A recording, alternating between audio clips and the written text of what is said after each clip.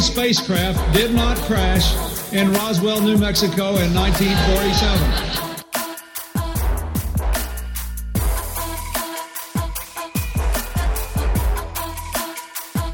You know flat earthers, I guarantee it. But you don't know who they are because they're afraid of talking about it.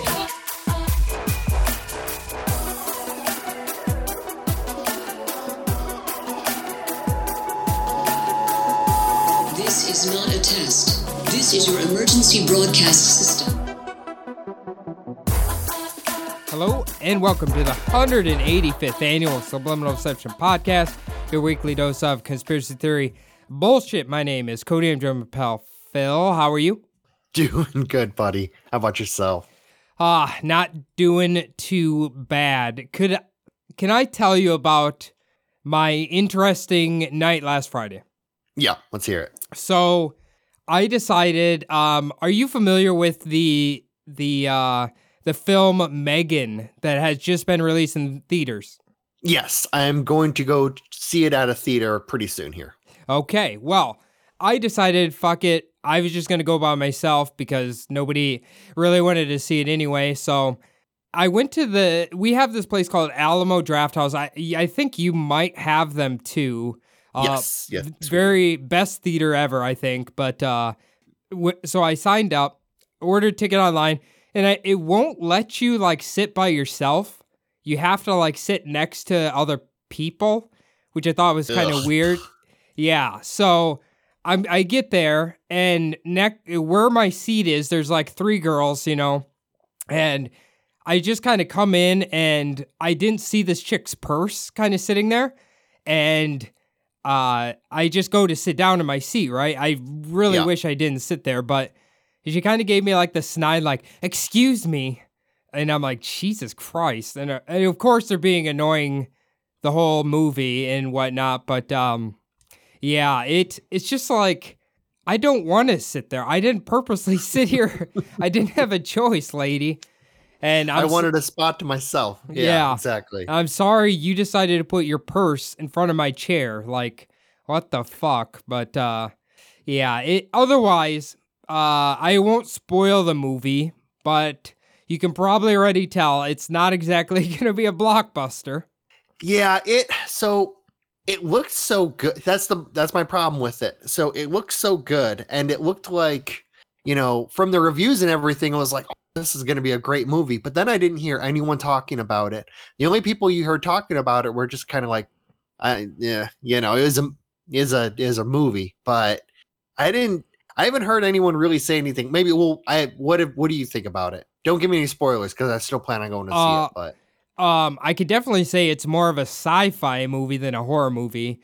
It has some interesting parts, but also it's kind of corny a little bit, you know? Like, you'll laugh at parts where they're, I think, supposed to be serious, but you'll see it. If you go, you'll see it. But I think the concept's good. They definitely made it for the TikTok generation because they had the robot girl like do the dance as she's like killing people kind of deal. Like, they definitely knew that they were going to put little clips of it on, you know, like the Instagram stories and the TikTok stories and shit. So to get like buzz for it. Yeah. So I think that's maybe kind of what they were going for. Like the Megan doll impromptu dancing almost seems like out of place when it's in the movie. Okay. And I'm just like, why is this robot dancing all of a sudden? But, you know, I think you should see it. It's not too bad. Did you watch the newest Child's Play movie? Yes. Is that the one with Aubrey Plaza? Yes. Yes, I saw that one. I think you'll see a lot of shades of that feeling of that movie in this movie. Oh, okay. Gotcha. Yeah, she actually wasn't so I think she's hilarious, but she wasn't that funny in that movie. Like, I thought she was going to be, you know, like really funny, but she was a little bit more serious in that movie than I would have thought. I thought she did well though in the movie, Aubrey Plaza in the Chucky movie. Yeah, it was a little different than what I thought it would be. Usually in those movies, Chucky's the funny one, and I don't think he was funny at all in that movie. No, yeah, not this version. No, it's definitely a new version of Chucky. Like, because it's not the serial killer. It's not the wisecracking fucking, love to hate him serial killer. It's something completely different. So Yeah, those old Chucky movies, though, man, he says some funny shit in there. It's the best part of the movies. Oh, yeah. So I actually watched something this past weekend, and I just want to know, like, if you've seen it or heard about it. Have you seen the latest just blockbuster series, Velma? No, I have seen about 10 million memes about it, though. Yeah, so basically I saw it popped up while I was kind of like, bored, just sitting at home looking for something to stream. And I saw that, and I had heard basically that they were having like a new take on Scooby-Doo. So I thought, I might as well give this a shot. I'll say I made it about 12 minutes in. I think I got until maybe the new Shaggy showed up. I think I got to like just as they were going to like maybe find the murder or something. But since then I've seen like reviews of it. I turned it off. I just couldn't. I didn't know what the fuck I was watching, basically. I kept waiting for Scooby-Doo to show up. He never showed up. So it was a little little disappointing. It's one of those things where if you want to watch something bad, maybe watch that. But I don't know. It wasn't even like ironically funny, but I don't know. The track record for trying to recreate old shows is not good. Yeah, though they haven't made anything new in quite a while, but it's just, I don't know. They keep trying to like rehash things or, maybe break off little parts of stories. I saw that they were doing a kind of like a Grease spinoff where they were doing like the origins of the Pink Ladies. So I didn't even I've seen that movie a couple of times. I didn't even think the Pink Ladies were a thing except for just like what the greasy guys fuck. I thought that's what they were there for. Okay, so what I heard about the Grease spinoff is it's not even the original Pink Ladies. It's the Pink Ladies. It's like 4 years before those Pink Ladies. So it's like the seniors 4 years before the class came in or whatever.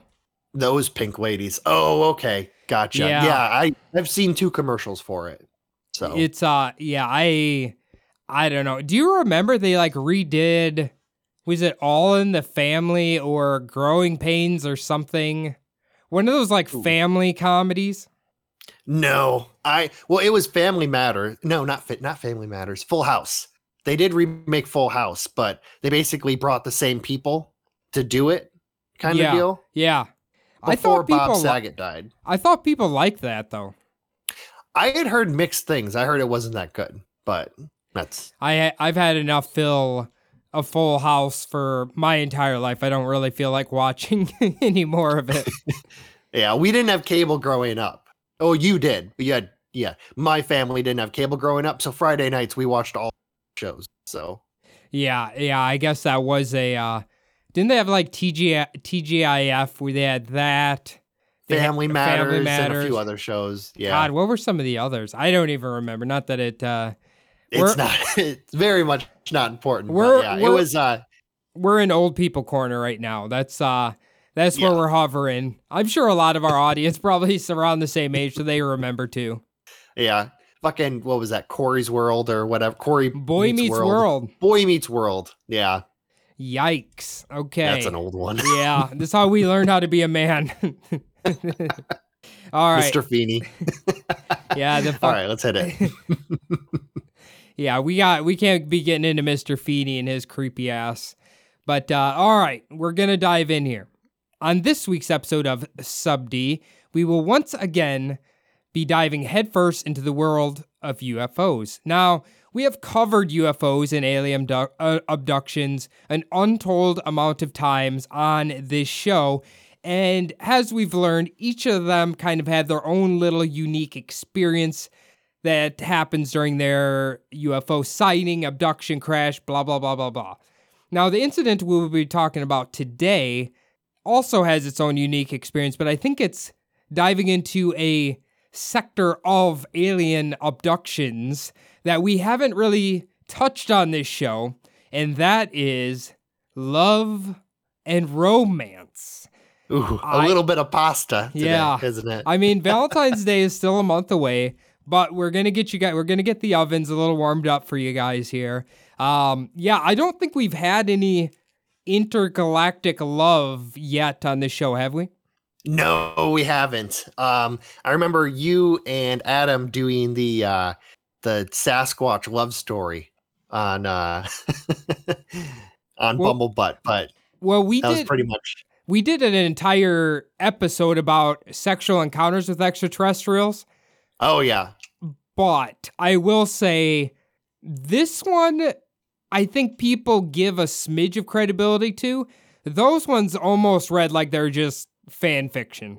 Yeah, so well, that was the kind of the joke. Those were all, supposed to be written by a woman, but they were obviously written by a man. Pretty much every single one of those stories. No, there's actually, you watch a lot of like UFO documentaries, you'll see kind of the deal is whenever someone gets abducted, either, eggs are taken or sperm is taken, or someone's, made to believe that they're having sex with another human being, when really it might be just like a hallucination while they're getting, a machine, or sleep paralysis, but, Or, as you've talked about before, the even darker aspect of people are having repressed memories of being sexually abused that turns into that. I don't know how often that's the case, but unfortunately, sometimes our heads do protect us from those horrible memories. Yeah, it's in last podcast on the left, kind of when they were always talking about like, oh, we're playing our favorite game, like ghosts, aliens, or sexual abuse kind of deal. Like, trying to figure out which one it is. Right. Now, the individual we will be covering today was a woman by the name of Elizabeth Klarer. Now, I've heard some people say Clearer, but I think it's Klarer. Now, Elizabeth would eventually go on to write and publish a book in the 80s titled Beyond the Light Barrier, the autobiography of Elizabeth Klarer, which goes into pretty vivid detail about her experiences with aliens, and moreover, a specific alien that we will be talking about throughout the show here. Now, as we have found out on this show, and maybe this is more my experience, but if someone has a UFO encounter or some abduction or some sort of supernatural event happens to them and they write their own book and publish it, I think it might actually lessen the validity that they have instead of like strengthening it. How do you feel about that? Oh, definitely. Yeah. Whenever I hear that the experience is self-published or, an autobiography, I always give it a lot less validity kind of in these, areas. That just means that no one else was willing to write this book for them. Kind of deal in my mind. Because if you think about it, like a lot of the best experiences, it's always some like journalist or some writer like latching onto the story and trying to like, go out and do their best, journalistic shit, trying to go out and like get the full story. Whenever it's like self-titled, self-published or, autobiography type deal, it's always just them, their experience, because they're the subject matter expert on it. So they're only getting like what they want to put out there, just the good too. So the other thing I've noticed we've ran into on this show specifically is when someone, let's just say someone has a paranormal experience, moreover alien experience, and then you find out they're like a science fiction writer or a horror writer, and then like was their job. And then they release this that actually happened to them. I feel like those ones are the most, not believable ones, in my opinion. Yeah, it's it's kind of like finding out that what's her name? J.K. Rowling. It's kind of like hearing her, she wrote all these books of all this, magic and fantasy, and then having her say, oh, actually, I had visited a place where they have all this magic and blah, blah, blah. You're just like, well, you're full of shit, No. Yeah, it's be like Stephen King writing a book about his experiences being like attacked by a demon or something. Like By a demon car. Yeah, exactly. You know what? No, dude, you're just really good at making that shit up. Actually, the funny you bring up J.K. Rowling's because there is an episode in the works, and I was going to do it this week, but I needed more time on it. And then the guy I wanted to cover, Nicholas Flamel, I think. He must be a character in Harry Potter, but he's like a real guy in real life. Do you remember this guy? Yeah, Flamel is it's kind of brought up in the Harry Potter books a lot. Yeah. Yeah, the Philosopher's Stone and all that. Yeah. But that will probably be down the road a little bit here. Now, Elizabeth Clearer was born in 1910 in Moy River, Natal, which is located within South Africa. Now, according to some sources, it appears that at the age when Elizabeth was old enough to, I don't know if they went to college or some sort of advanced schooling, but apparently she studied music in Italy and then went to England and kind of like, I don't want to say get a master's, but she studied meteorology. So she was very deep into the meteorological world. I've noticed meteorologists seem to get intertangled with UFOs a lot. Yeah, well, I mean, meteorologists, they're always looking up at the sky. But especially meteorologists, when the technology came around for radar and, kind of like these advanced, the kind of like tracking weather through technology. I mean, back in, what would this have been, 1910, so maybe like 1920s, 30s, we'd have been a little bit off of having, radar used for weather tracking by a couple of decades. So this must have been still using like the old methods of meteorology, weather. Would she just look outside and be like, okay, I think it's going to rain today. Better report it. Basically, yeah. We're going to ask this homeless guy with the broken knee if his knee's swelling up. I bet the barometric pressure is going up. It's definitely going to storm today, guys. I was going to say, the first day of meteorology school, the first thing that they do is they take a fucking sledgehammer to your knee.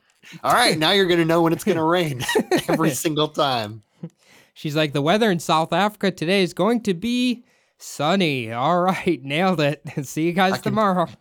I can feel it in my old crooked knee here. It's going to be chilly tomorrow morning, so maybe you remember a coat. Now, we're not really sure how long she might have worked for a meteorological type of job or whatnot, but eventually she would join the Royal Air Force. I would assume, maybe you can answer this, that the Royal Air Force in South Africa was like strongly connected to England. Would be a correct assumption? Well, yeah. So South Africa was a colony of England and, the United Kingdom. So basically all of the colonies during World War II, it was all hands on deck. Okay. So basically, I mean, India gave up a lot of Indian lives were lost in World War II.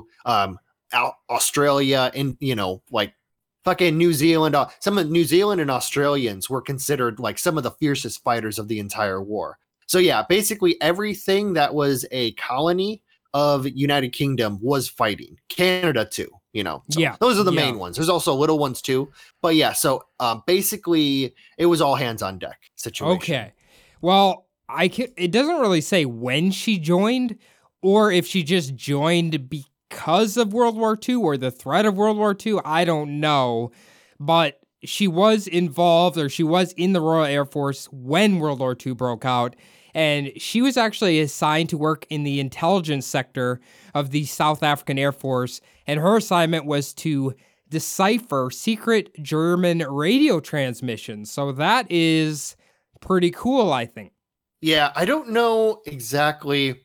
I know that a lot of the German colonies in Africa were lost during in the aftermath of World War I. I do know though that the German Navy was kind of patrolling around the west coast of Africa between, the Atlantic. Basically, they were trying to take down, Allied convoys. So maybe, getting good radio transmissions from that. I don't really know about much German besides North Africa, which they were heavily involved in, along with the Italians. Eventually they would take over for the Italians, who were really doing a shit job. But yeah, so there would have been a lot of jobs for them to, a lot of work for them to do, deciphering German transmissions down there. Obviously, I don't know if she stayed in South Africa, if she was stationed somewhere else. I don't know, but she belonged to the South African sector of the Royal Air Force. So that's what we know. We know she was in there. We know she was working on or deciphering radio transmissions and all of that. That's all confirmed. We know that for certain. Now, where her life starts to get interesting. Now, what I'm about to tell you, I've heard different accounts on this, and I'll kind of clarify that once we go in it here. Now, once the war was over, sometime in the 1950s, all right, Elizabeth claims that she started to become pretty interested in UFO. She probably heard about Roswell and all of that. She kind of got interested in flying saucers, stuff like that. And Elizabeth claims, that she started reading books on the subject of UFOs, right? And some sources made it sound like she almost unearthed these repressed memories of seeing weird things when she was younger. So I don't know if what's the story with that, or if that was just a bad source. I don't know, but she does have memories going back to when she was 7 years old. Now, apparently, Elizabeth and her older sister Barbara were outside the farmhouse they lived on, and they were, quote unquote, feeding their puppies. I guess that was a thing. And they noticed at first a large silver disc emitting a very bright, luminous light, just kind of exuding this light, and it flew over top of them. Now, a few moments later, another mysterious craft flew over, but this one was not a silver disc. This one, according to her, was a bright orange-red, and its shape was what she described as a cratered planetoid. All the episodes we've did, I've never heard of a UFO looking like a cratered planetoid. Have you? Yeah, not really. It's, basically Ceres was above her head, pretty much. No, I've never heard. That's almost like the sound of a mothership, Well, to me, if you think about the Death Star, right? It has the big cave in it. I'm unless this was a ship that was just beat up really bad and had holes all over it, but I don't know. I don't know. That's the first time I've ever heard someone describe a craft that looked like that. Yeah, no, I've never heard of a craft that looked basically potato shaped. You know what I mean? It's kind of weird, but yeah, I don't know. I don't think it's, I think when she says quote, feeding her puppies, I don't think it's a quote unquote. I think they were feeding their dogs, but they did have dogs back then. But hold on. We got to remember her whole story is a quote unquote. We're just going to throw that on there. Gotcha. Okay. I'm sure she was feeding her puppies. I was just being facetious, but yeah, it's interesting because she also went on to say that they saw this. They talked to the farmhand who was kind of a native to South Africa. She was obviously a white person, but he said might have been a slave. Yeah, well, basically, he could have been honestly in 1920, but we're gonna learn about here the Zulu tribal people, which I believe he was at one point, claimed that these things were what they referred to as thunderbirds. You've heard of this before, right? Yes. Yeah, definitely. Thunderbirds, lightning birds, I guess. Some of these ancient mythological things, if you squint your eyes hard enough, you could be like, well, maybe they were seeing a UFO. I suppose it's possible, right? Yeah, well, there's a lot of, the ancient myth of a lot, the Native American tribes in North and South North and South America also have like a lot of similar stories that Ancient Aliens loves to kind of, plaster right on top of UFO, hand in hand, basically. So Thunderbirds is one of them. I've never heard of the Thunderbird myth existing in African tribes, though. That's kind of really. No, yeah, I've never heard of. Heard of them. Wait, where'd you hear from? Africa's the only place I think I've heard of it. I thought that it was a American thing. American, like the American Indians. Well, I thought it was their story, but I feel like they called them something else. Okay, no. Then I'm wrong about that. I've only thought it was American thing. I don't know. Either way, I mean, they could both have similar legends. I mean, if you saw something flying in the sky, you assume it's a bird, and if it looks like a flash of lightning, I mean, anybody would probably maybe describe it as that. Oh, yeah. Good point.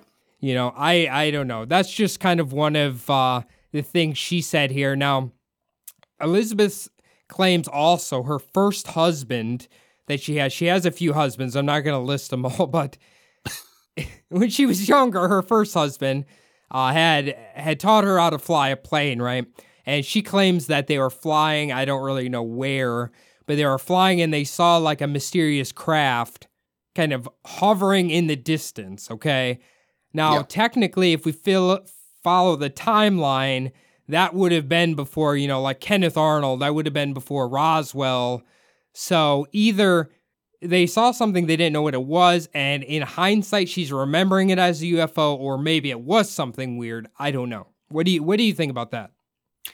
I mean, it's not like Kenneth Arnold saw the first one that ever flew over the Earth, supposedly, Well, he kind of gave him he's the one who, as far as we know, kind of invented the flying saucer thing.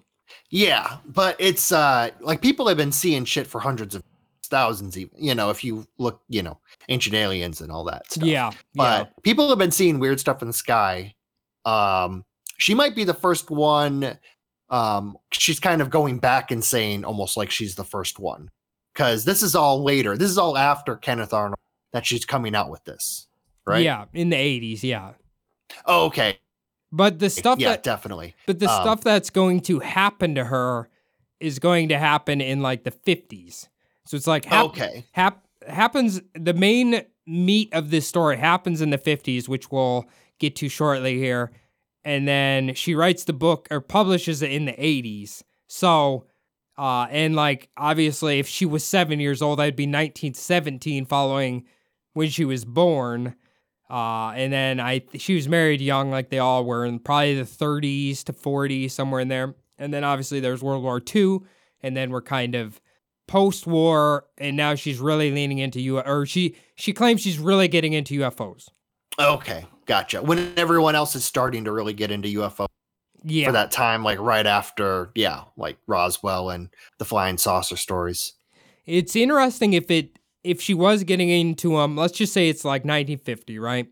Yeah. She waits 30 years to like tell her story. It's kind of interesting she waited that long, right?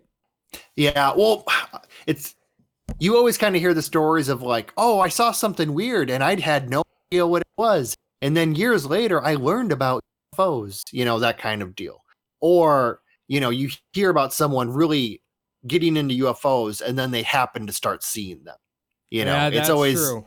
It's kind of a coincidence. It's never like they saw something, had no idea what it was, told everybody about it, and then years later, after they made this crazy story, they're like, "Oh, that must have been UFOs."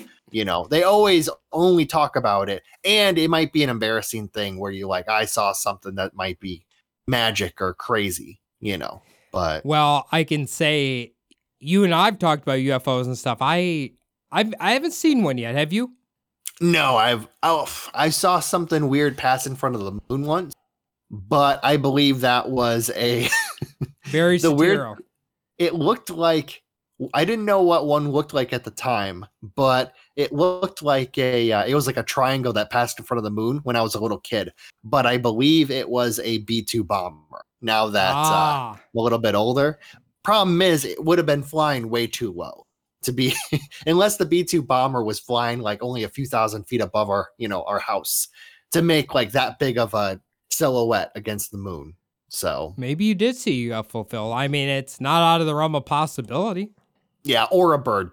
Or it was a bird that was much, much closer. Yeah, probably more like that. But it wasn't like how like a bird kind of has like more of a, curved shape to it. Yeah. This was very, very like sharp sides, triangular. It's a bird in N64 graphics. That's what you saw there. There you go. That's what I saw. It was Star Fox. There you go. There you go. He's very triangular. Now, once Elizabeth started getting into UFOs, she kind of remembered back to her experience as a child. She wanted to talk to more of the Zulu locals and kind of piece together this Thunderbird, Lightning Bird type of thing. So she would travel out to the rural areas of Johannesburg, and she would kind of talk to all these local village people, kind of ask them about it, and she interpreted the Thunderbirds as flying saucers.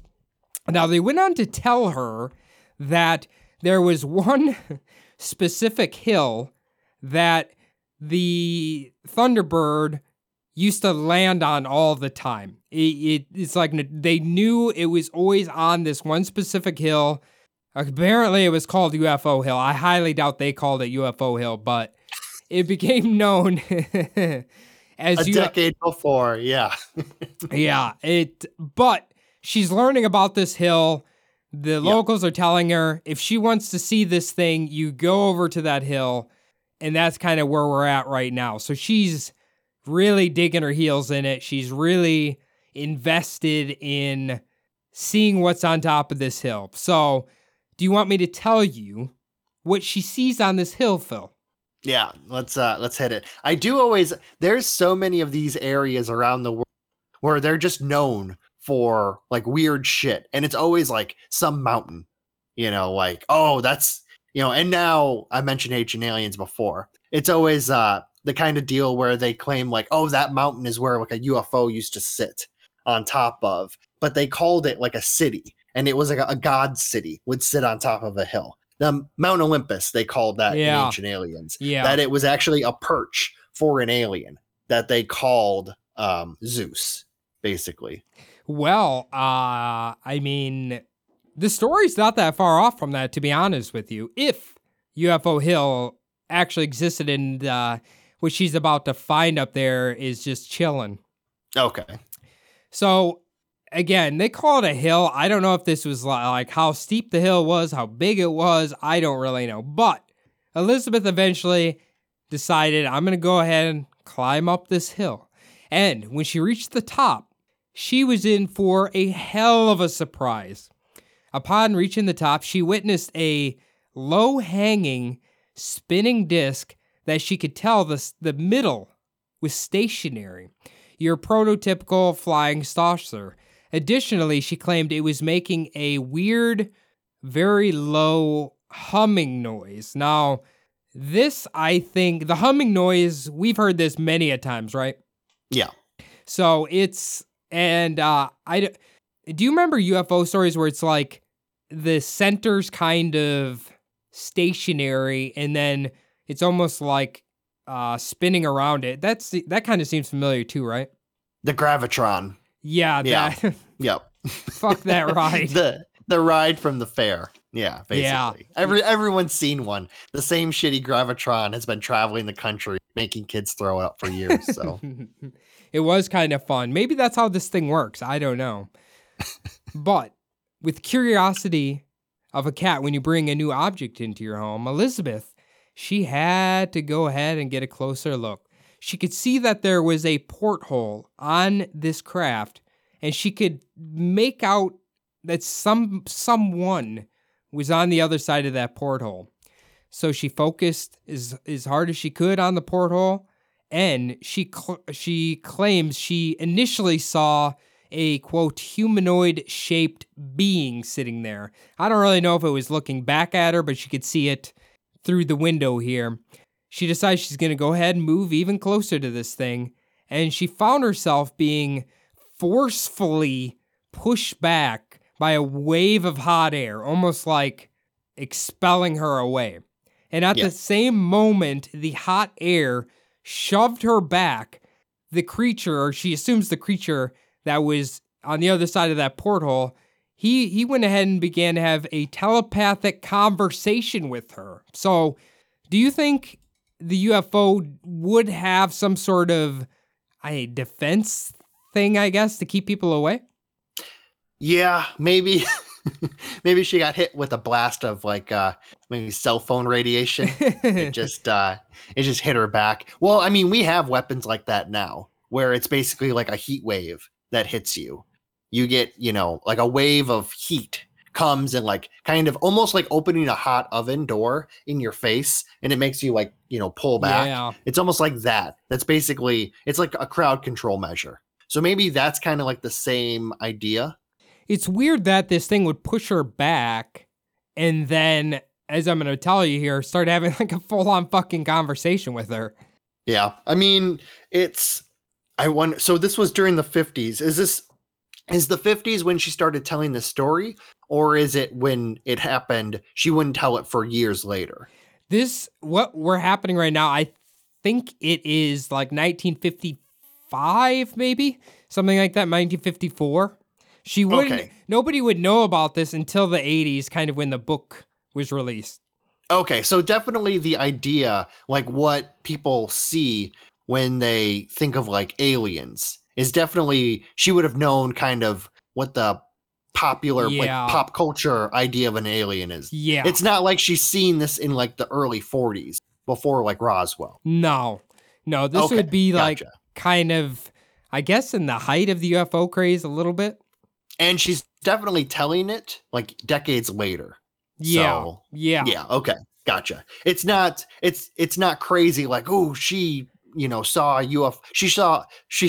She saw an alien, like a humanoid looking alien, like years before anyone else had started describing them. People were already describing them by the time she claims to have seen. Yeah. Okay. Gotcha. This alien, as we'll find out, looks a lot different than like the Roswell ones per se, but we'll kind of get into that here. Now, okay. Once the being established a psychic connection with Elizabeth, he began communicating with her telepathically. He informed her that his name was Akon, and he was from the planet called Meton, I believe it's Meton, which was located within the galactic region known as Alpha Centauri. Akon claimed that he was a simple crew member of this spaceship, I guess a scientist, moreover. And judging by how the story kind of continues here, it almost seems like Akon pushed her back, told her this little snippet of information, and then they must have fucking got out of there. He must have took off because they don't communicate again for a little bit yet. So I assume he must have been like, we got to get the fuck out of here. Okay. I got a lot to break down from this. Yes. First of all, it's pronounced Alpha Centauri. Centauri. It's weird that he would call it Alpha Centauri because that's what we call it. You'd think he would call it something else, like fucking Creton or something like that. Also, it's weird that he hits her with a crowd control device to get her out of there.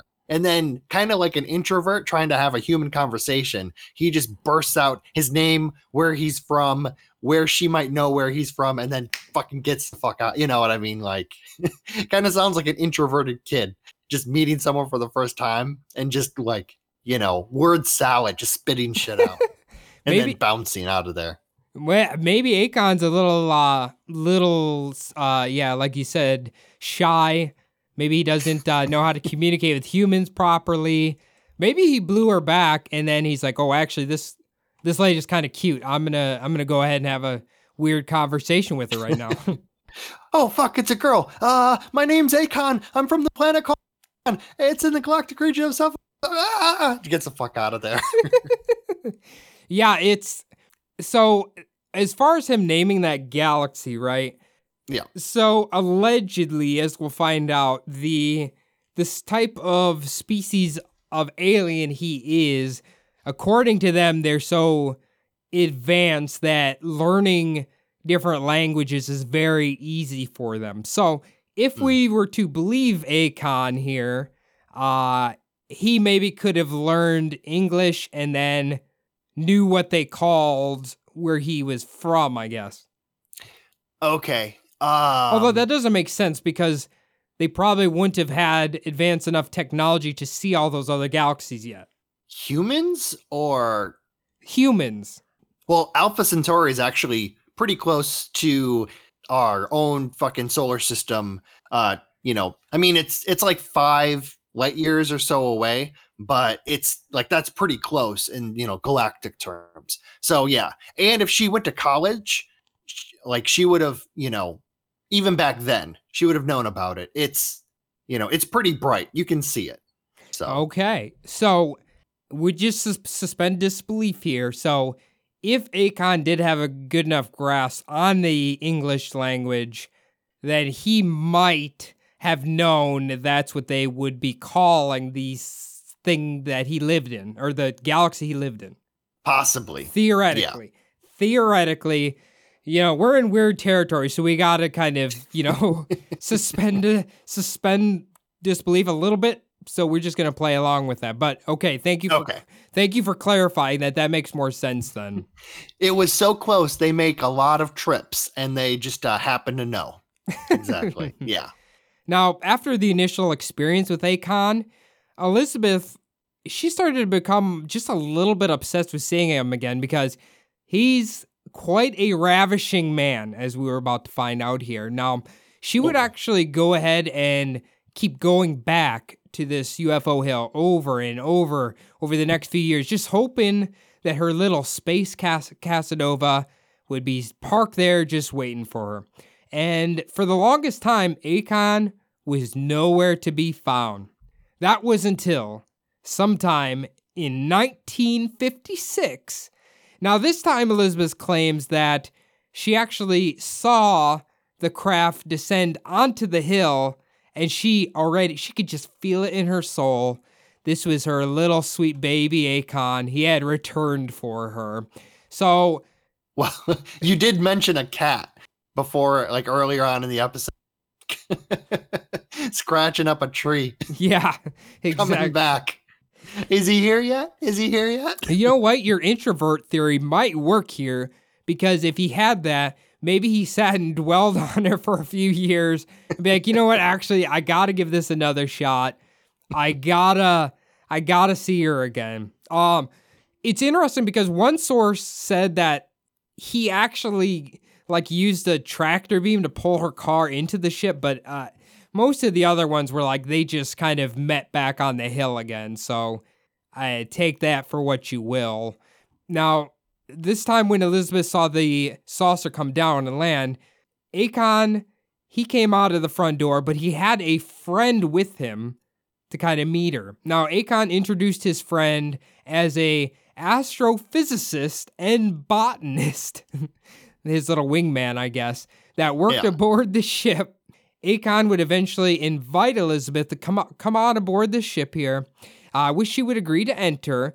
The ship would eventually depart and return to a larger cigar-shaped, the only way she described it is a mothership, which she believes was somewhere between 5 and 8 miles long. Okay. Yeah, definitely the introvert thing kind of takes effect here when he's bringing a friend along on a date. Yeah. He's This is someone else I work with. He's going to be taking over when I put my foot in my mouth. So he's going to make sure I don't fuck this up too bad here. His name is Brickon. So what's interesting is when she gets on this mothership, right? She claims that within the mothership itself, it was so big that it actually had cities within it. It had parks, it had trees, it had all sorts of vegetation. It even had a large man-made lake. She claimed it was filled with a great number of the same humanoid-type alien, similar to what Akon was. She claimed that they were very similar to humans, but they were taller, they were more beautiful, They were more polite, they were more gentle, they were non-aggressive, and they were non-violent. So these go ahead. Could these be Nordics, do you think? We know what he is. We do. We're about to reveal that pretty shortly here. But yeah, he does give off that impression, right? Minus the long hair. Oh yeah, the Nordic ones are known to have like the long stringy hair. Yeah, so. he does. If you want to take a sneak preview, this is her painting of him down a little bit here.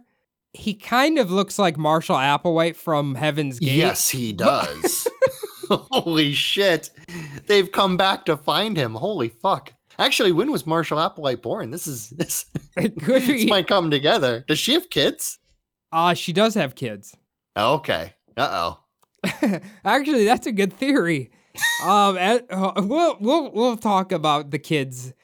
She has human kids, and we'll find out she has non-human kids. He looks like if Jean-Luc Picard made first contact with a fucking alien species. That's the painting they would draw of him. Maybe that is him. Maybe he actually existed. Now, go ahead. The Federation showed up. That's who she met. It almost even has like the fucking badge on it. Like the little, I don't know what that thing is, like a bent triangle badge thing that they all wear on the spaceship. Oh, yeah. The fucking, their communication device thing. Yeah. Now, Akon would go ahead and fill Elizabeth in on kind of the story of his people. Apparently, they were originally from the planet Venus, meaning they are Venusians. Little different than the Nordics here. Now, a long time ago, Venus was filled with life and vegetation similar to how Earth is, but eventually Venus became uninhabitable because of the sun. Now, they claim that the sun kind of pulsates similar to like a heartbeat does, like in and out. And at one point, it pulsed radiation out just a little too hard. I guess this would be a solar flare. And it just completely wiped out the vegetation on the planet. And Akon and his people basically fled Venus, went to Earth, and while they were there, it kind of happened again. And he claims that it happened, they were living there with dinosaurs, and then this killed all the dinosaurs, but not them, I guess. Because they bounced the fuck out of there? Off of Earth, yeah. And then they were on the moon for a while, and then we'll kind of talk about how they get to the planet they're currently on. So basically, Venus to Earth to the moon to Meton, hop in there. So I don't even know if it's physically possible for Venus to have ever had life on it. Maybe it is, but what do you think? So Venus is actually, it's just inside what we consider like the Goldilocks. So there's Earth, Mars, and Venus. Earth and technically Mars are inside the Goldilocks zone. Mars is just too small to kind of hold on to its own atmosphere. And basically it was so small it lost its heat too. That's why Olympus Mons is a dead volcano. But yeah, so Venus is inside. Venus is actually like similarly, sized to the Earth. Like just a few percentages smaller than the Earth is. The problem is it's made up mostly of like carbon dioxide gas. It's like the greenhouse gases we hear about, polluting our kind of atmosphere. That's just full of it. It's not that Venus is so close to the sun, which makes it hot. It's actually, just the runaway greenhouse effect, basically. That's, it's why Venus is actually the hottest planet, hotter than Mercury. Because it sustains it because it's covered in that blanket of atmosphere. Could that have been destroyed by a solar flare? I don't know. I don't know much about. I don't know much about fucking fan theory, fucking UFO. Planetary whatever disasters. But I mean, maybe. Fuck it. I don't know. Yeah, sure. we'll just go along with what Akon says here. Now, as I mentioned, after Earth and leaving the moon, Akon said they eventually found the planet Meton, and they discovered that it was very, very similar to how Venus used to be before Venus kind of got burned up. It had ideal, quote-unquote, high vibratory rates, okay, which are better for advanced civilizations and advanced consciousness. He also dropped the mic when he informed Elizabeth that a portion of the Venusians, they actually still remained on Earth to this day and were, quote, to look after the planet and advance the mentality and consciousness of the indigenous people of this planet, which they are in the process of doing. Right? Mark Zuckerberg, I knew it. It looks like fucking Mark Zuckerberg's grandpa, actually, if you look at that picture. I don't know. It could be. Here's the problem. Mark Zuckerberg's not nice. Allegedly, these Venusians are quite nice. So Yeah. maybe he malfunctioned. I don't know. These Venusian people are probably a little bit more animated too. They don't seem so much like aliens. They seem a lot like, what is Spock? Oh, fucking Spock is a Vulcan. Vulcan, yeah. Yeah. Smart, not real violent, no emotions. That's kind of what I was getting from how old Akon is here. Okay. So he's a hypocrite too. Enough fucking nerd corner though. Let's well, he's very clearly horny enough. He has that emotion, I guess. Take that for what it is. So eventually Elizabeth left the mothership, had all those crazy experiences. She was returned to Earth, and kind of from this point forward, Elizabeth and Akon would meet several more times just above the hill. And as mentioned, Elizabeth, she thought he was sexy as fuck. She couldn't get enough of him. She just had this overwhelming attraction to him. And Akon would eventually give her a silver ring, okay? And that made it easier for the two of them to communicate telepathically. Eventually, Akon informed Elizabeth that she was actually a reincarnated Venusian. So, and she's special too. Yeah, of course. He also kind of laid the groundwork that he has known for a very long time that they were kind of soulmates, I guess. Yeah. So, they were gonna be connected no matter what. He knew it ahead of time. She didn't know it. She had a few of those lousy human husbands, and now she's got an elite gray-haired Marshall Applewhite looking fucking stud from another planet. Got the Ultra Chad. Yeah, he is a literal galactic Chad. That is what he is. So yeah, Mecha Chad. Yeah, he's Mecha ultimate version. Yeah, I don't know. What do you think about this so far? It's kind of what you think it or what you think it's going to be. She finds out she's super special. I'm not reading Pat. I want to kind of hear you, say it. I have some ideas though. I imagine this is he's been watching her since she's a little girl. I've known you were special since then. Yeah. Okay. Yeah. You nailed it.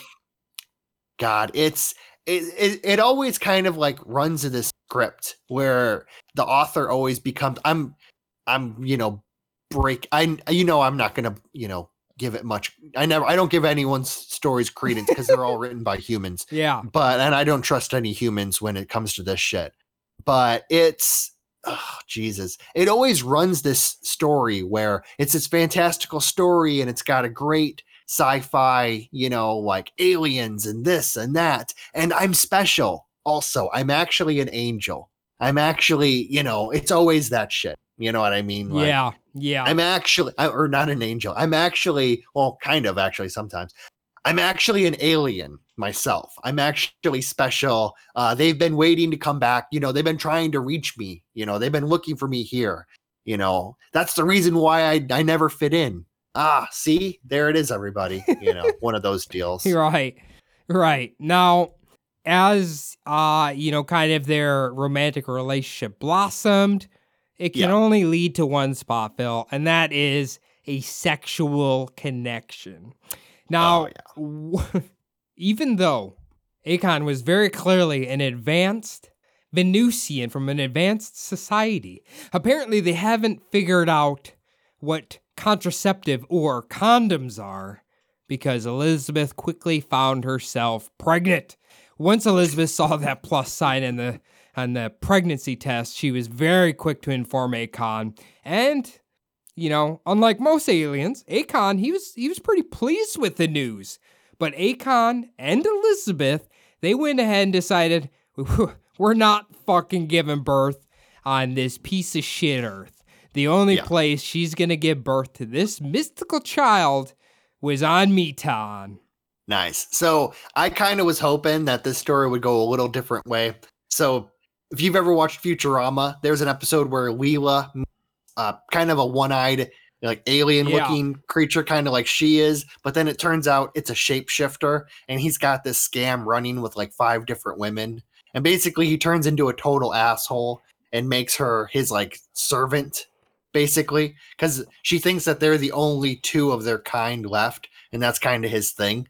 Or I was kind of hoping that he would give her the old pump and dump and not call her again. Give her the ultra Chad fucking treatment, where he basically goes off to his another planet to go bang some other alien chick. He's a chivalrous Chad. That's what he is here. What's interesting is that I was watching a YouTube video about this, right? And the guy was reading quotes from her book. And it's interesting because she said the sex wasn't necessarily, you know, what we think of here on Earth. In the book, it almost like makes it sound like they were connected in a like sexual telepathic thing. It is very Demolition strange. Man. But basically, but somehow she could get pregnant from that. I don't know. Maybe it's better than real sex. I don't really know, But yeah, it was an interesting description. That's what is it? Well, Demolition Man, they have that where they put and they kind of it activates the sex parts of the brain. Then there's also cone heads.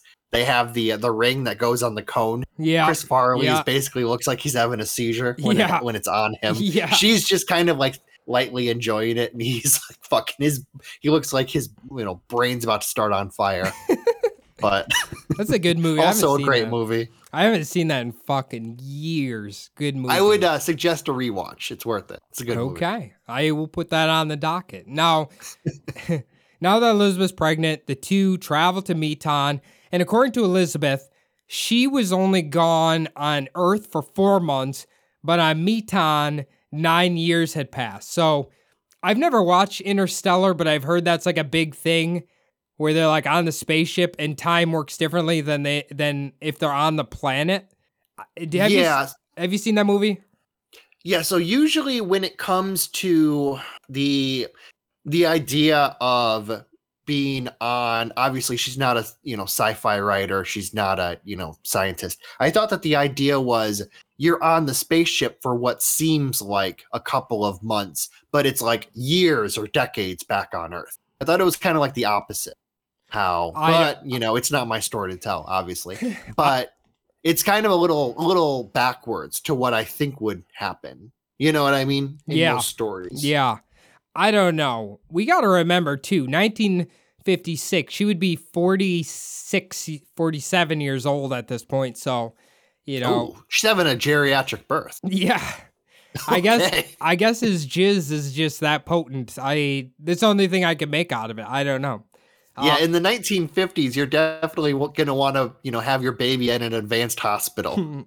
So just in case something goes a little awry in that situation. I don't know exactly, but I thought menopause kind of starts like between 40s and 50s. I could be wrong. It's different from, every woman is different, obviously. But yeah, it's coming up at, in that time frame. So it's definitely an advanced birth, basically, for her years if she's in her mid 40s. I mean, it's still, it happens now, but we have like drugs and stuff to kind of, like help the process along kind of deal, make everything drop and, settle in and everything. So come on down. to your OGBYN and let's get them eggs settled down. Let's get them eggs settled in for the long haul. You only got 6 left, so let's get them settling in. Let's get them settled in. All right, now, once they're on Meton, she would eventually give birth to a baby boy. They would name it Ailing. Interesting name. Now, she would go on to describe just how beautiful the planet Meton was. She claimed it was very similar to what she had seen inside of the mothership, except for this obviously was a whole full planet. It was full of vibrant flora and fauna. The government and educational system on this planet were very, very meticulously thought out. It was a very utopian-ish society. There was no crime. There was no violence. Nobody lived in poverty. Everyone had access to food, water, whatever they drank, energy sources, and all their energy sources didn't cause any sort of pollution at all. They didn't have any sort of monetary system, and apparently every single citizen of this planet wore some type of exotic silk clothing. So they are very pimp daddy-ish, I guess. Basically, it's like an episode of Star Trek right before you find out that this utopian society has like a dark secret. Like they actually murder people before they reach a certain age, or they're eating, the imperfects, basically. This is a NWO thing here, I guess, type of thing, minus the one world leader, but well, it's definitely the exact opposite of like a dystopia. But sometimes sci-fi stories, planets that it's almost too perfect. There was the story of The Giver is kind of like that, where it's too perfect and it's almost like totalitarian in its perfection. We look at this, right? And in my mind, it's like you're incapable of viewing humanity as ever being able to achieve anything remotely close to this. Not in our current form. No, there's no way. Well, no. Civilization will die off and come back a few more times before we figure this out.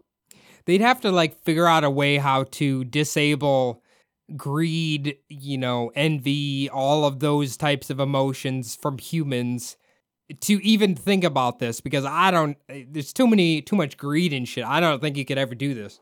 Yeah, as long as someone gets a slightly larger slice of birthday cake than another person, there's going to be fucking greed and, envy and whatever. So, yeah. I mean, it would almost have to be the kind of deal where you didn't even have families. Everyone was just kind of cloned, brought up through the system exactly equal, that kind of deal. Fucking like a dystopian utopia, kind of deal. Yeah. It seems perfect, but it wouldn't be perfect. It would actually be horrible, really, when you dig down. So humans couldn't, you would need AI to design. Humans couldn't design a perfect place for everyone. This is why I'm wondering, okay, let's just hypothetically say aliens exist, different species exist.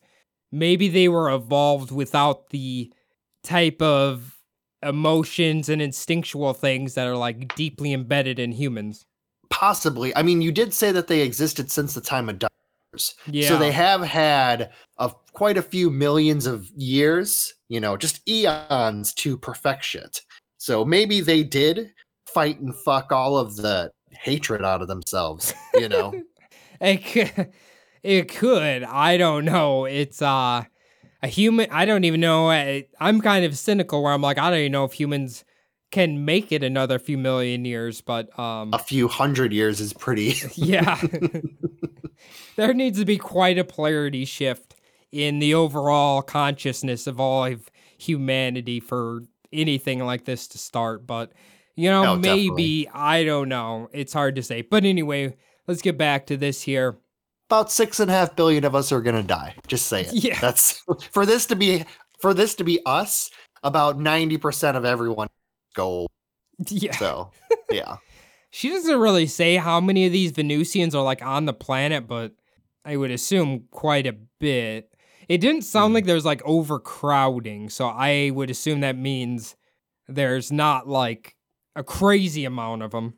Yeah, I'd imagine. Well, especially the more technology you get, the less people you need too. So I doubt they have a ton of people like working on the plumbing and, the electric. It's probably everyone is, it's probably like the Federation where they don't even work for money anymore. You know what I mean? Yeah. That sort of They thing. probably a don't- cashless society. They probably don't have like Venusian boomers, I would imagine. Otherwise, this planet might be in some trouble. Clinging to their jobs. Yeah, yes, exactly.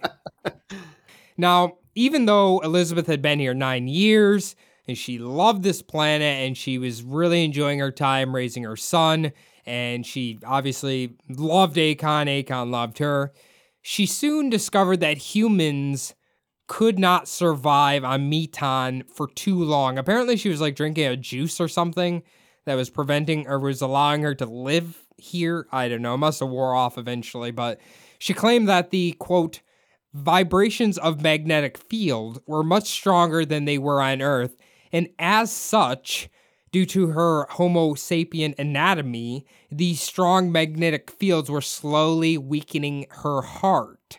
So she would have to return to Earth and leave her son Ailing on Meton to be taken care of by Akon here.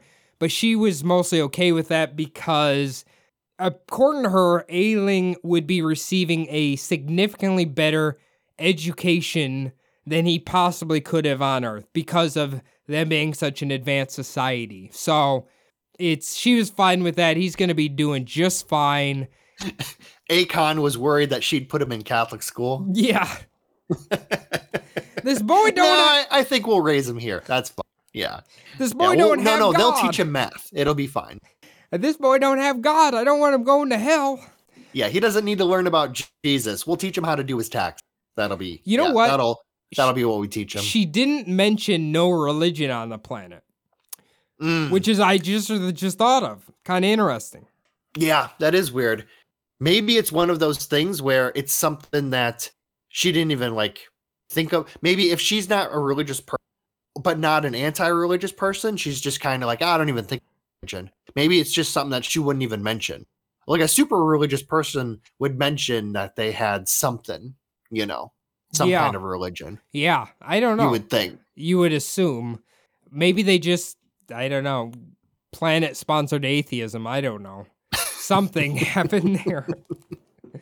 Now that Elizabeth was back on Earth, she wasn't going to be out of contact with her son and Akon. They would actually come to Earth and visit her from time to time. Apparently, in other situations, she would actually talk to them via holographic calls. Apparently, Akon and Ailing were going to go ahead and what would you say? See the galaxy, I guess is the way you would say it. Dad and son were going to go ahead and explore the galaxy, the universe, while mom is sitting at home. And as we'll find out, Elizabeth believed in her heart that she could actually be a conduit to advanced society on Earth, which it's going to be an uphill battle. Let's just say that. Yeah. She wanted to help the Earthlings ascend to a level similar to that of the Venusians. So once she returned to Earth, she would try to spread the message about developing a society of peace, love, and environmental understanding. Things that we would consider hippy-dippy, but she was trying to kind of evolve Earth. But as we talked about, it's very hard. Yeah. Yeah, that ship's, takes an awful lot to steer it. So yeah, you're lucky if you just get it over a little bit, just 1 degree turn. If she had Facebook or any other social media, she would quickly find out that even though something could be the greatest thing ever, and like just 50% of the population is just gonna ignore it and just say it's terrible, and that the devil's is corrupting you into liking it and all this other horse shit. Oh, I found it. It's the perfect medium to spread my message. Everyone will just see it and love it. It's called Reddit. Ooh. Let me just start a message here. She just gets 50,000 hate fucking responses. The trolls are just in droves, and then the memes about her start coming, and it's just, Yeah. yeah, it just drives her fucking And then the insane. Russian bots hit. Yeah. She's done for. She's calling Akon, wanting a fucking ride. Like, Go out in the galaxy with them. Get me the fuck out of here. It's Oh, yeah. interesting she couldn't survive on Meton. Why couldn't she like live on the mothership? Yeah, or travel the galaxy with them. Yeah. That sort of situation. Yeah. Yeah. But I don't know. Who knows? I mean, also, too, if it's a few months on Earth and 9 years on Meton, that means that she's been on Earth back for, about a decade and a half? That means it's been maybe hundreds of years on Meton. So how long does Akon live? Is it? I don't know. I don't know. I don't know. We don't even know, like, as we'll find out here, she eventually does pass away, but we don't even know if, like, he was at the funeral. Like, what, I don't know. He seems to just, like, kind of fade into the background eventually. There's a video of her funeral, and everyone just thinks it's fucking Marshall Applewhite. Marshall Applewhite at the funeral. Holy shit, Marshall Applewhite was at the funeral. No, I was gonna say, what's his name? Not Jean-Luc Picard, the guy who plays Jean-Luc Picard. Oh, Patrick Stewart. Patrick Stewart. Yeah, everyone just thinks Patrick Stewart shows up. I'm sorry. Like, oh, he must also love this shit. I'm starting to think he might be a fucking Venusian because he doesn't age. But that's true. Anyway, kind of jumping here, in the 80s, she released the book. Elizabeth tried to kind of integrate herself into the world of ufologists. She spoke at a convention. Initially, people were really on board with it. They were like, oh, this story's amazing. And then, as we know, the UFO world kind of cannibalizes itself a little bit because they don't want somebody else kind of getting attention. Yeah. So then it shifted into her being mostly met with ridicule, and most believe that she had nothing more than a creative imagination. Yeah. There's also the problem, too, of, wait a second, you're special? But how can you be special? I'm special. So you must be full of shit. Right, right. The aliens came to visit me to give me the message, not you. How can that be possible?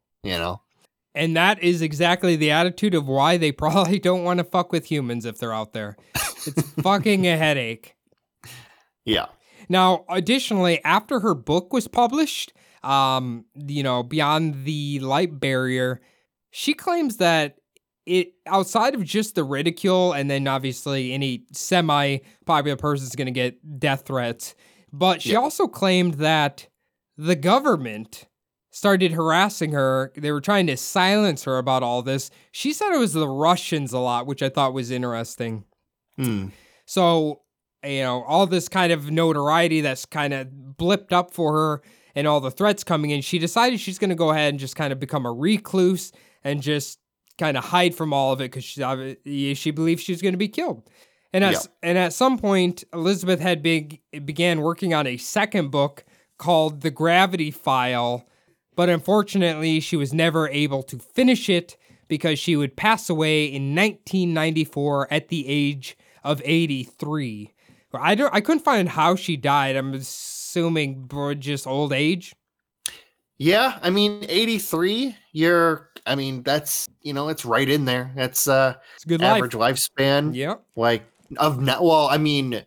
think average lifespan is in the 70s, but now people are living to be much older. It seems like back in the 90s, someone living to be like 100 was crazy. Now you kind of see it a little bit more, but yeah, 83, that's an old age, that's right there. And if we believe her Meton timeline, she would be 92, I think. Yeah. Well, and her, according to her, Meton nearly, so maybe it would have lasted a little longer if she stayed on Earth. Very true. Also, people born in 1910, they weren't known for their, physical exercise, yoga, going to the gym. No, that shit didn't start up for quite a while. So, did you hear the oldest woman still living, had just passed away. I think she was 118. No, I didn't. I know that I think it was a woman in maybe East Asia.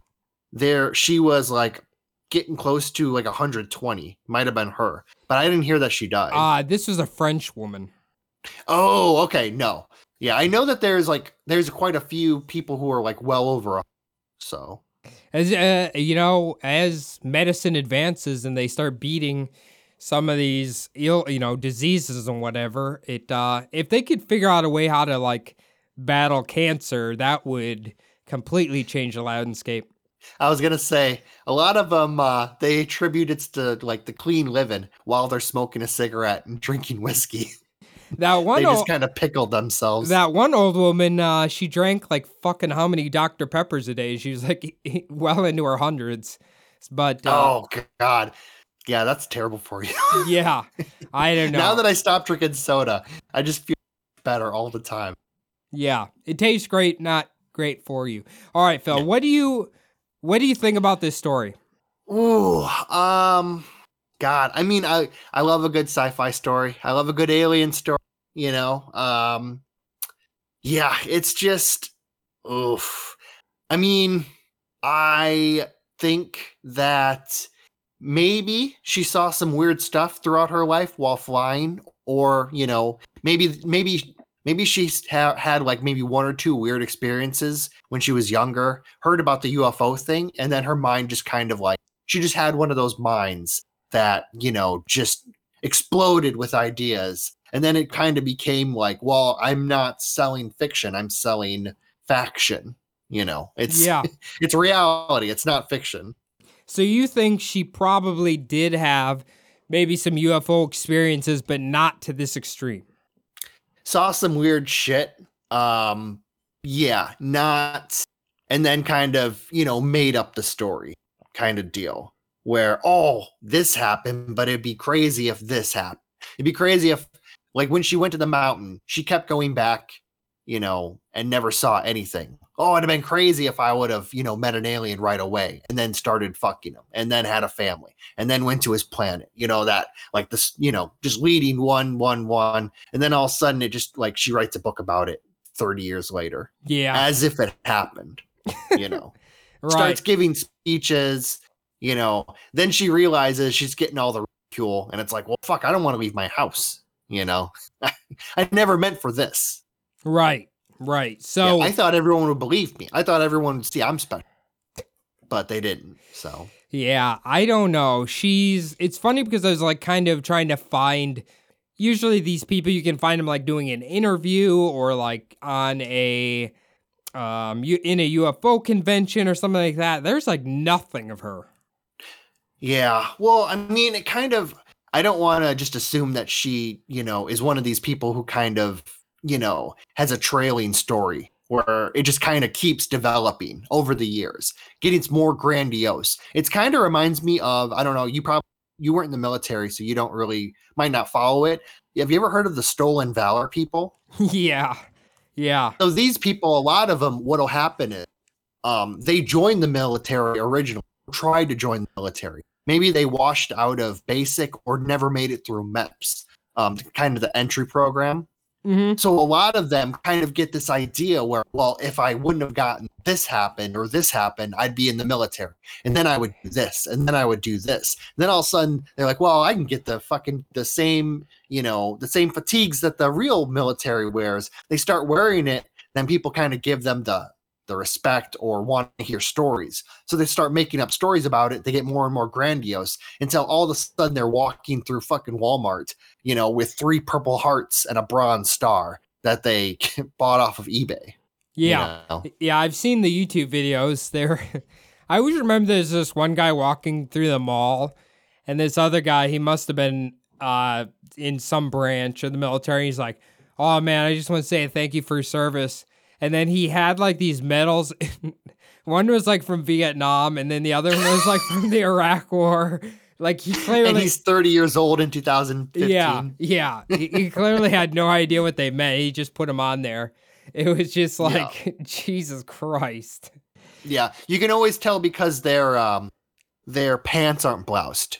their pants aren't either tucked in or rolled up. You can tell by that if their fucking pants are, out of their boots. That's the bottoms. That's the best way to tell if someone's stolen valor is if their pants are out of their boots, kind of hanging down like normal pants do. I will. I didn't know that. I will keep an eye out. Yeah. But now that you mention it, I'm like, yeah, that kind of makes sense.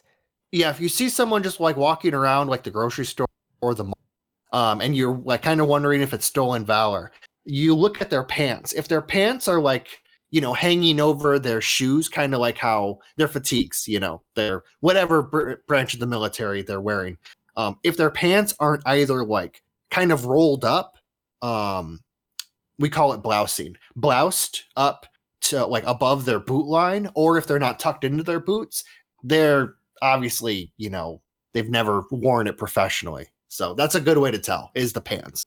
Okay. Duly noted, everybody out there. Also, their laces aren't tucked in. You got to tuck your laces in too. Okay. So it's all in the detail. That's what it's in, the detail. Like the placement of the medals, you're not going to be able to figure that out if you don't really study it. But it's the easy things is like the little things, shit not tucked in where it should be tucked in, that kind of stuff. Okay. You heard it here, guys. Keep an eye out for them fucking bastards. Definitely. Yeah. And get them on fucking YouTube. Show them to the world. But that's neither here nor there. But yeah, I mean, I like this story. What did you, you read the thing? Like, did you, what percentage would you give it? Doing the throwback, but what do you think? I probably less than 5%. I'm probably around there too. Probably 2 to 5. I think I would be along with you where it's like maybe she saw some weird stuff and then maybe got a little weird. I mean, it's not we will never know for sure if it happened to her or not, but yeah, I don't know. It's one of the most fanciful tales. It's just very detailed, and I feel like human anatomy and alien anatomy, as far as like sexual, it would seem like it might not like plug together, or like obviously a human cannot get an animal pregnant, right? And I would assume a Homo sapien and a Venusian might have some trouble with their sexual organs working together. Being from different planets and all, yeah. Yeah. But she did say that there were some Venusians living on, so maybe they cross-mingled in the past. So maybe we were created by them. Possibly. It's possible. But all right, we've been going for a while here. If anybody wants to contact us, especially if you're Venusian, where can they do that, Phil? Well, any Metonians can hit us up on our email, subliminaldpodcast@gmail.com. It's great to hear from everybody. Love all the, the ideas, the stories, tell us if we suck, tell us if we're good, whatever. Also, same thing, hit us up on our Instagram, Subliminal Deception Podcast on IG. We love to hear from everybody. Cody and I also have our own Instagram accounts. Mine is SDPodPhil. Cody, you got one? Yeah, you can follow me at Cody's Bob. Thank you to everybody who reaches out to me. Somebody showed me this document that said it's like a CIA document claiming that Hitler was in Argentina. It was kind of interesting. Thank you for doing that, and everybody else who contacts us. If you would like to help us out, what you can do is log on to iTunes, leave the show a 5-star review. Doesn't particularly matter what you say, just 5-star, type something, hit submit. We greatly appreciate everyone who's taking the time to do that for us. If you're a Spotify listener, it's even easier. You just hit the stars, hit submit. You can't do anything else. It's anonymous, and it's a significantly better rating system than iTunes. Well, guys, I hope you enjoyed this little journey here. I think it might be hard to find a woman who was impregnated by an alien in the future, but we will look, and we'll see you guys next week. Thanks, guys.